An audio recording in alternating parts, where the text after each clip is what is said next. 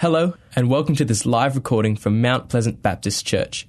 This message was given by Peter Christofides at our Coolbellup campus. So sit back, listen in, and enjoy what God's got to say to you. Well, good morning. Good to be together this morning in the house of the Lord. Today we end off our series on By My Spirit. By My Spirit.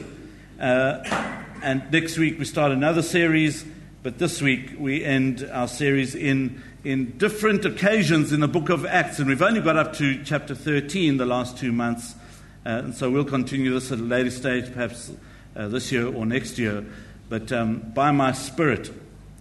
A missionary to Africa told the story of an elderly woman who was reached with the gospel. Though she was blind and could neither read nor write, she wanted to share her newfound faith with others. She went to the missionary and asked for a copy of the Bible in French. When she got it, she asked the missionary to underline John 3:16 in red and mark the page it was on so she could find it. The missionary wanted to see what she would do, so one day he followed her, knowing that she couldn't read or write. In the afternoon, just before school let out, she made her way to the front door. As the boys came out when school was dismissed, she would stop one and ask if he knew how to read French.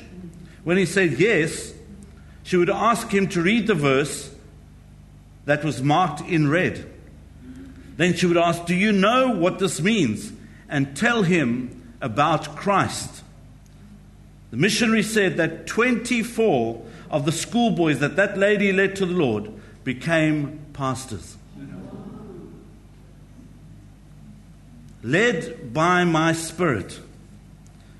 We take a look at Acts chapter 13, verses 1 to 12 this morning. The sending out of Barnabas and Paul, who is named Saul, the sending out. And there's some characteristics that we need to take note of here. As they're living their lives, God prepares to send two people out. And I believe that as we're living our lives, He sends you and I out. If you're not going to the ends of the earth, then He sends you to wherever you are. To your neighbor, in your workplace, at your uni, wherever it is, God sends us out. Let's have a look at the story in Acts chapter 13, verses 1 to 12. Now in the church at Antioch, there were prophets and teachers, Barnabas, Simeon called Niger, Lucius of Cyrene, Manaen, who had been brought up with Herod the Tetrarch, and Saul. While they were worshipping the Lord and fasting, the Holy Spirit said, "Set apart for me Barnabas and Saul for the work to which I have called them." So after they had fasted and prayed, they placed their hands on them and sent them off. The two of them, sent on their way by the Holy Spirit, went down to Seleucia and sailed from there to Cyprus. When they arrived at Salamis, they proclaimed the word of God in their Jewish synagogues. John was with them as their helper. They traveled through the whole island until they came to Paphos. There they met a Jewish sorcerer and false prophet named Bar-Jesus, who was an attendant of the proconsul Sergius Paulus. The proconsul, an intelligent man, went to Barnabas and Saul because he wanted to hear the word of God. But Elymas, the sorcerer, for that is what his name means, opposed them and tried to turn the proconsul from the faith. Then Saul, who was also called Paul, filled with the Holy Spirit, looked straight at Elymas and said, "You're a child of the devil and an enemy of everything that is right!" Exclamation mark. You are full of all kinds of deceit and trickery. Will you never stop perverting the right ways of the Lord? Now the hand of the Lord is against you. You're going to be blind for a time, not even able to see the light of the sun. Immediately mist and darkness came over him, and he groped about, seeking someone to lead him by the hand. When the proconsul saw what had happened, he believed, for he was amazed at the teaching about the Lord. There's some interesting lessons that you and I can learn from this. The first one is that the early church was a very effective church. And we picked that up in the first 3 verses. You see, they had godly leaders. And as I was preparing this, I thought to myself, wow, beware if you stand up and you teach and preach and your life is not right. And James warns us about that. Because a teacher can easily lead people off on the wrong path, hence cults, hence different ways of leading people astray. Because you might be eloquent and good, but you might miss the mark because you don't know the Lord Jesus Christ. Godly leaders. We read about it in Ephesians 4, verses 11 to 12. It was He who gave some to be apostles. Who's this He? God. Not everybody who says, I'm a prophet and I'm this and I'm that. It's got to be seen in their lives, in the fruit that they bear.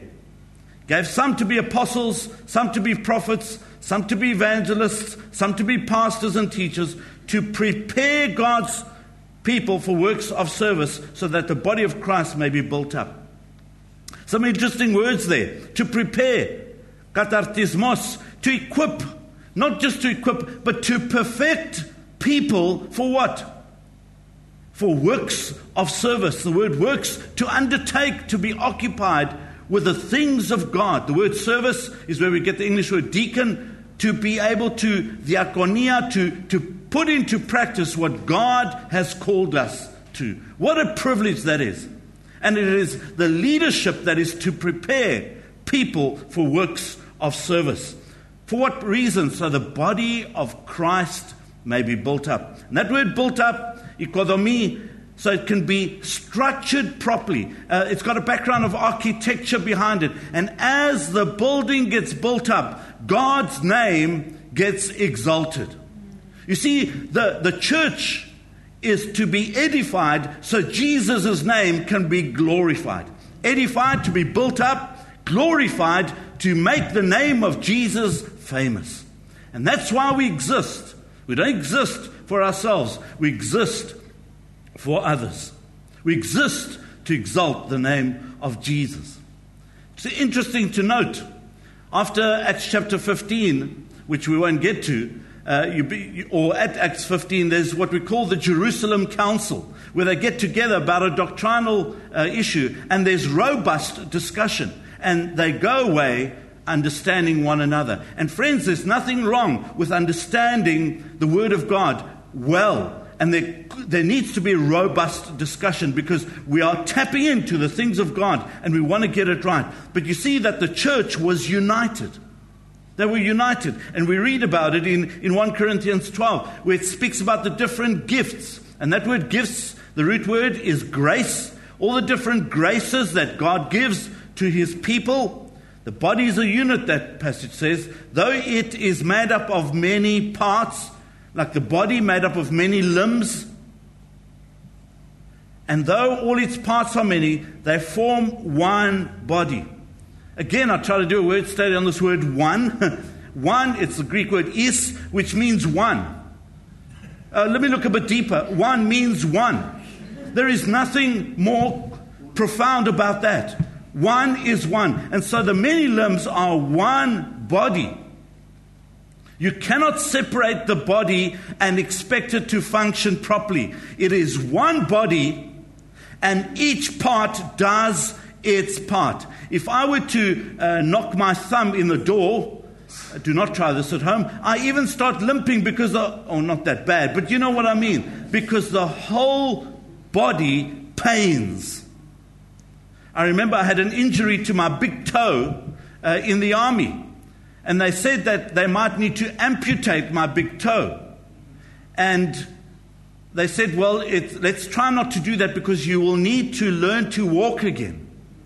That weird-looking thing called the big toe on your foot, you'll need to learn to walk again. Wow, the weird part of your body that really stabilizes you to walk effectively. Friends, we need every part of the body of Christ so it can function properly. And so one body, it is with Christ. So it is with Christ, Paul says. For we were all baptized by one Spirit into one body, whether Jews or Greeks, slave or free, and we're all one, given the same Spirit to drink. What a privilege. It is He who fills us so we can overflow. And so we often find people who want to push the Spirit into you. It is God who fills us with the Spirit. And when He fills us with the Spirit, we overflow with His goodness and His love. It's interesting to note that they worshipped God. We pick it up in verse 2. They worshipped God. And that word worship, liturgiel, means they served God. I often find, and I'll say this with respect, I often find that we think that worship is the couple of songs we sing before the offering and after the offering before the pastor preaches the sermon. That's not worship. That's praise. That's praise. The word that's used here, worship, it's part of their lifestyle. Liturgiel means my lifestyle. It's a lifestyle of worship because I've been filled with Christ. And so the Bible says in Acts 13 verse 2 that while they were worshiping God, while they were acting their works of service, while they were putting into practice what God had filled them with, in other words, not on a Sunday morning in our context here necessarily that God speaks to us. No, while they were doing what God had called them to do, He spoke to them and He taught them the Word of God and He revealed Himself to them. And they were practicing, verse 3, prayer and fasting. They were coming before the Lord. They were sacrificing meals. They were coming in urgency before God. And as they came in urgency before God to understand His plan and purpose for their lives individually and as a corporate body, they listened to the Holy Spirit, it says in verse 3. They were listening to the Holy Spirit. And so, folk, it's not only in their prayer meetings that they heard the Holy Spirit speak. It's in everyday life. Because if you think about it, we're not together too many hours a week. Sometimes only on a Sunday morning. Sometimes during the week as well.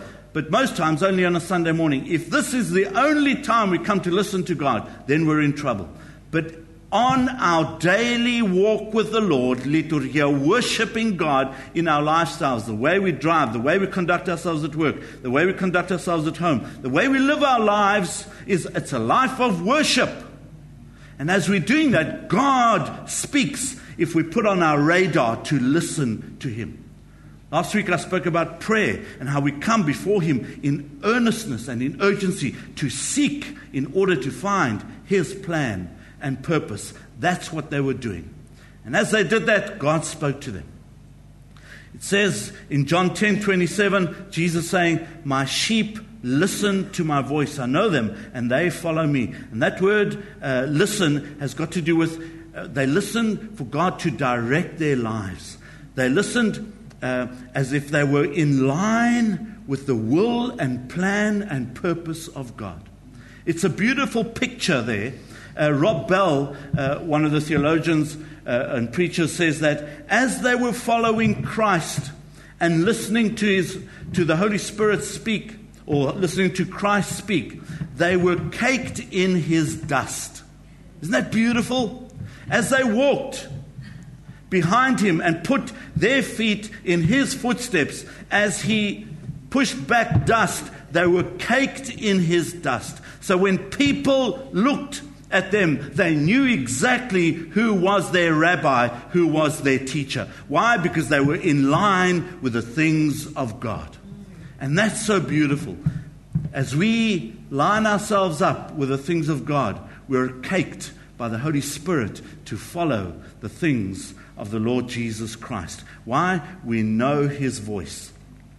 And then it says that they obeyed the Holy Spirit. They obeyed the Holy Spirit because they sent Barnabas and Saul away. And that's what the church was to do.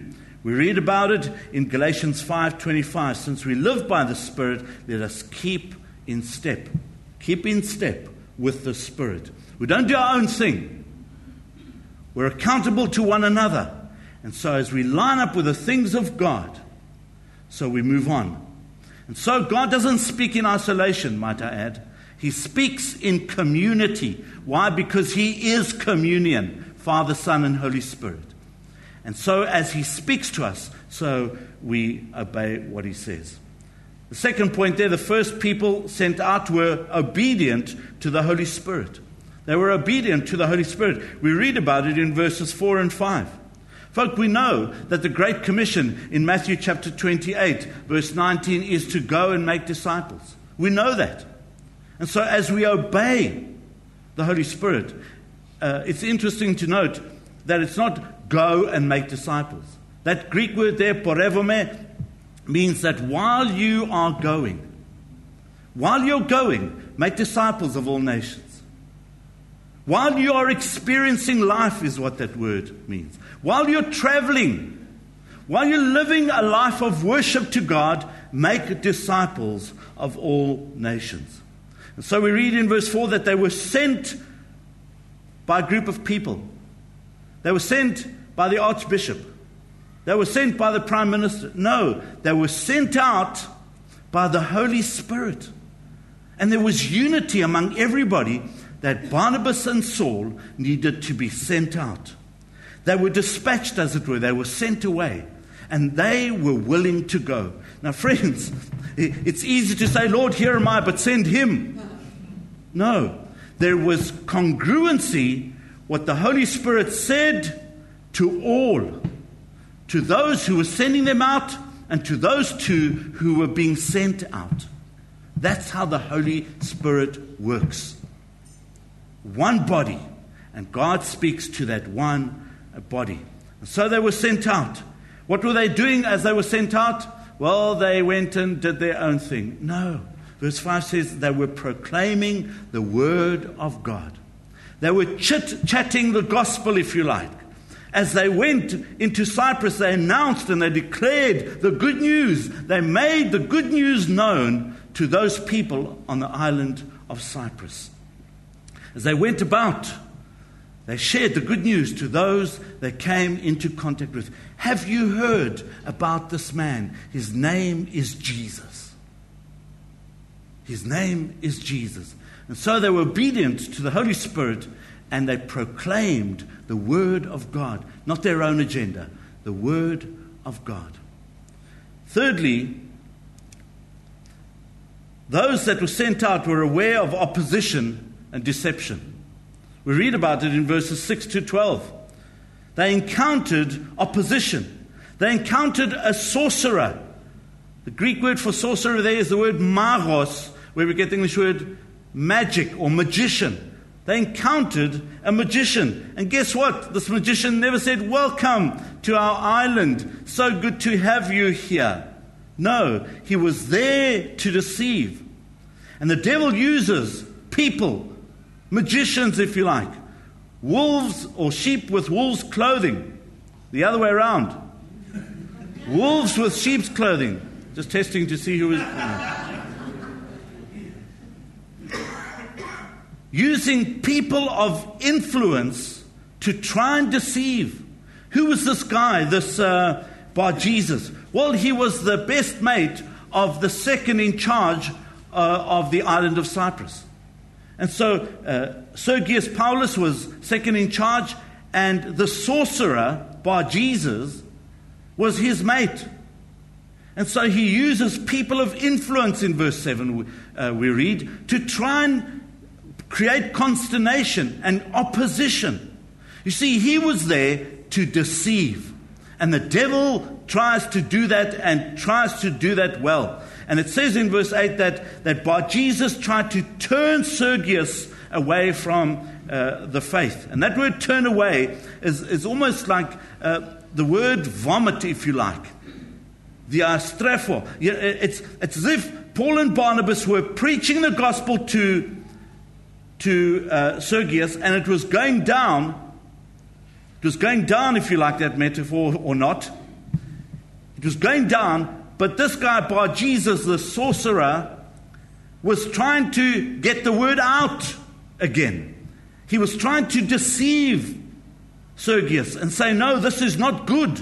He was trying to deceive and turn aside this man to say, no, what he's doing is not good. What he's doing is not good. He was trying to pervert that word means and corrupt the truth in what Paul and Barnabas were saying. And the devil can do that quite easily with deception. God touches somebody. That night you think, I wonder if it's really true. I want to take action. I want to do what God calls me to do. And the devil comes to tell lies. The devil comes to deceive. The devil comes and uses who we think are good people, but they are wolves with sheep's clothing, and they try and lead us astray. No wonder Jesus said in Matthew 7:15, watch out for false prophets. Watch out for false prophets. They come to you in sheep's clothing. They look good, but deep down inside, they are ferocious wolves. The word watch out, prosecho, take heed, pay attention, beware. How do we know something is false? Because we know what is right. How do we know what is truth? Here it is. How do we know what is error? Because we know the truth. And that's important to understand. So why was this guy doing that? Why was this Bar-Jesus trying to lead Sergius astray? Well, for selfish ambition. We read about it in verse 9. He was full of deception, mischief, and unrighteousness. That's what that word means. He tried to lead astray for his own ambition, for his own selfishness, for unrighteousness' sake. Folk, I don't know about you, but many times when we even stand in the presence of others, we make them feel bad. Not because we're good, but the Holy Spirit convicts people and they feel bad. They feel bad. And that's the Holy Spirit within us. You see, when Paul walked around on Mars Hill, he saw these people and he said, I see you've got idols for everything. In fact, one of your poets says, in him we live and move and have our being. And Paul had to say, in Jesus we live and move and have our existence, our being. We're centered in Christ. Those two letters in are so, so important. And Paul wants us to understand that. These guys that were sent out were engaged in spiritual warfare. You see, Paul, it says, was filled, bleathy. He was overflowing with what? The Holy Spirit. And I'm amazed at what he did, especially after what he had done to the poor Christians in the beginning. He went and, like the Bible says, that he sniffed them out. Like a security dog after a trail, he sniffed Christians out to kill them. I've got this picture of Paul with his nose to the ground going, I found a trail, let me go and find this Christian. To kill them, to persecute. And that's what was happening here. And so he goes, but how does he confront? In a very gentle way. Paul presented the truth. He presented the right way. And folk, the right way is what sets people free. John 8:32. It's the truth that sets people free. And the right way was the way of the Lord Jesus Christ. And that's rooted in the Word of God. We know that we're on a spiritual battle. We know that. Folk, if you're minding your own business, the devil will leave you alone. Because you're not harassing him, you've got nothing to do with his kingdom. But when you are kicking goals for the kingdom of God, listen, he's going to come and harass you. It says in 2 Corinthians 10, verses 3-4, for though we live in the world, we do not wage war as the world does. The weapons we fight are not the weapons of the world. On the contrary, they have divine power to demolish strongholds. And so Christ within us and the Holy Spirit within us is way greater than what is out there. And we're there to katharesis, to cleanse, if you like. The word cathartic comes from that word. To destruct and pull down that which is bad. You see, as Christ comes to architecture to build up, junk needs to go. Those things in our lives, maybe those hidden rooms, need to go out the window. Because there is a spiritual battle going on. And that battle ends the day we die. But greater is He that is in us than he that is in the world. And folk, as you look, what happens with the Word of God, it's so powerful. It's so, so powerful. Hebrews 4:12, I'm so encouraged by this verse, for the Word of God is living and active. It's not dead. It's not dead. It's very alive. Read it, you'll know how alive it is. It penetrates. It's sharper than any double-edged sword.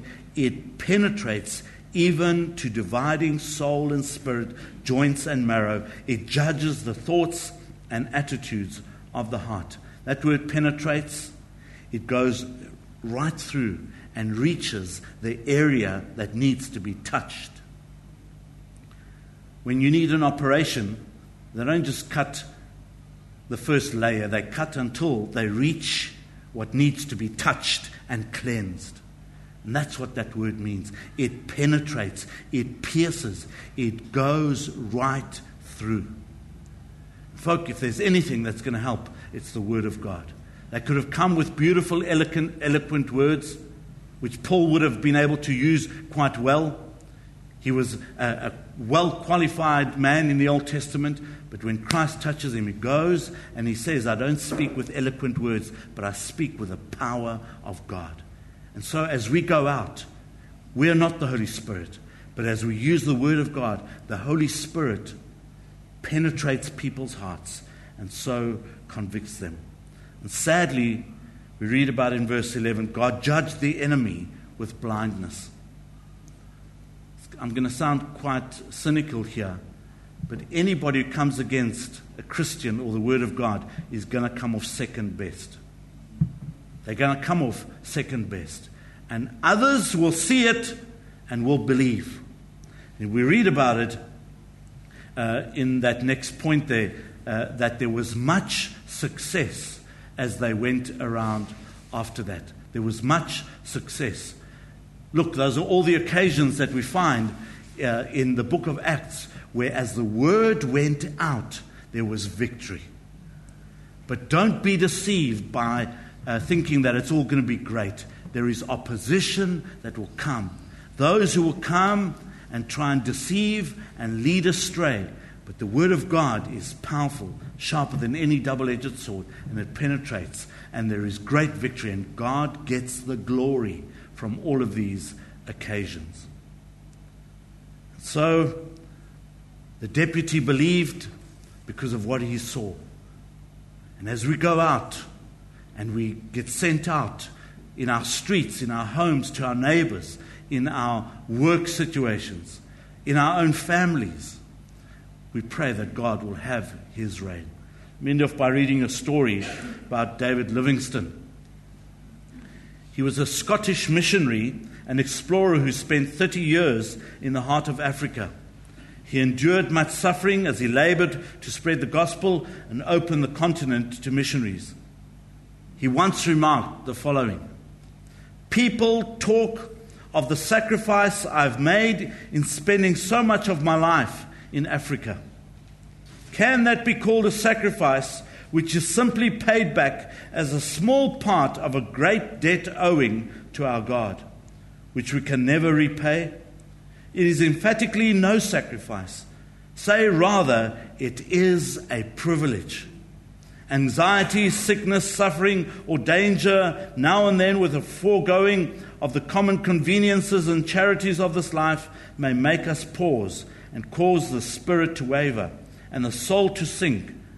But let this only be for a moment. All these are nothing when compared with the glory which shall hereafter be revealed in and for us. I never made a sacrifice," he says. "Of this we ought not to talk when we remember the great sacrifice which He made, who left His Father's throne on high to give Himself for us." Wow. If we put things into perspective, what a privilege we have of going to tell others our story, a story of who Jesus Christ is, a story of His glory. What a privilege. We hope you enjoyed this message from Mount Pleasant Baptist Church. If you'd like to talk to someone about what you've heard today, then you can contact the team at Mount Pleasant Baptist Church by calling the office during office hours on 9329 1777. Thanks for joining us. We look forward to your company again soon. God bless.